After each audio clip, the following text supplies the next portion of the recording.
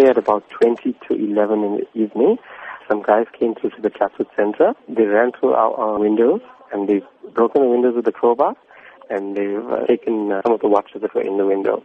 It all transpired within like two to 3 minutes and they were gone. In all, from the cameras that I can view, I can see 5 guys, but I believe there were more waiting outside as well. Is the value of the stolen goods known at this stage? No, not at this stage, unfortunately. Has a case been opened? Yes, it has been. We're just waiting for the relevant case numbers and stuff to come through.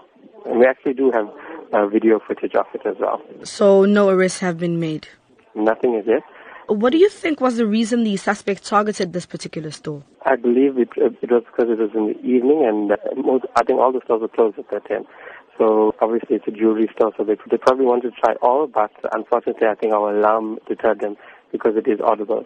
And that's why they only managed to take what they could and then they ran off. Do you notice any suspicious activity around the shop prior to the incident? Unfortunately, in the centre itself, there's always suspicious activity.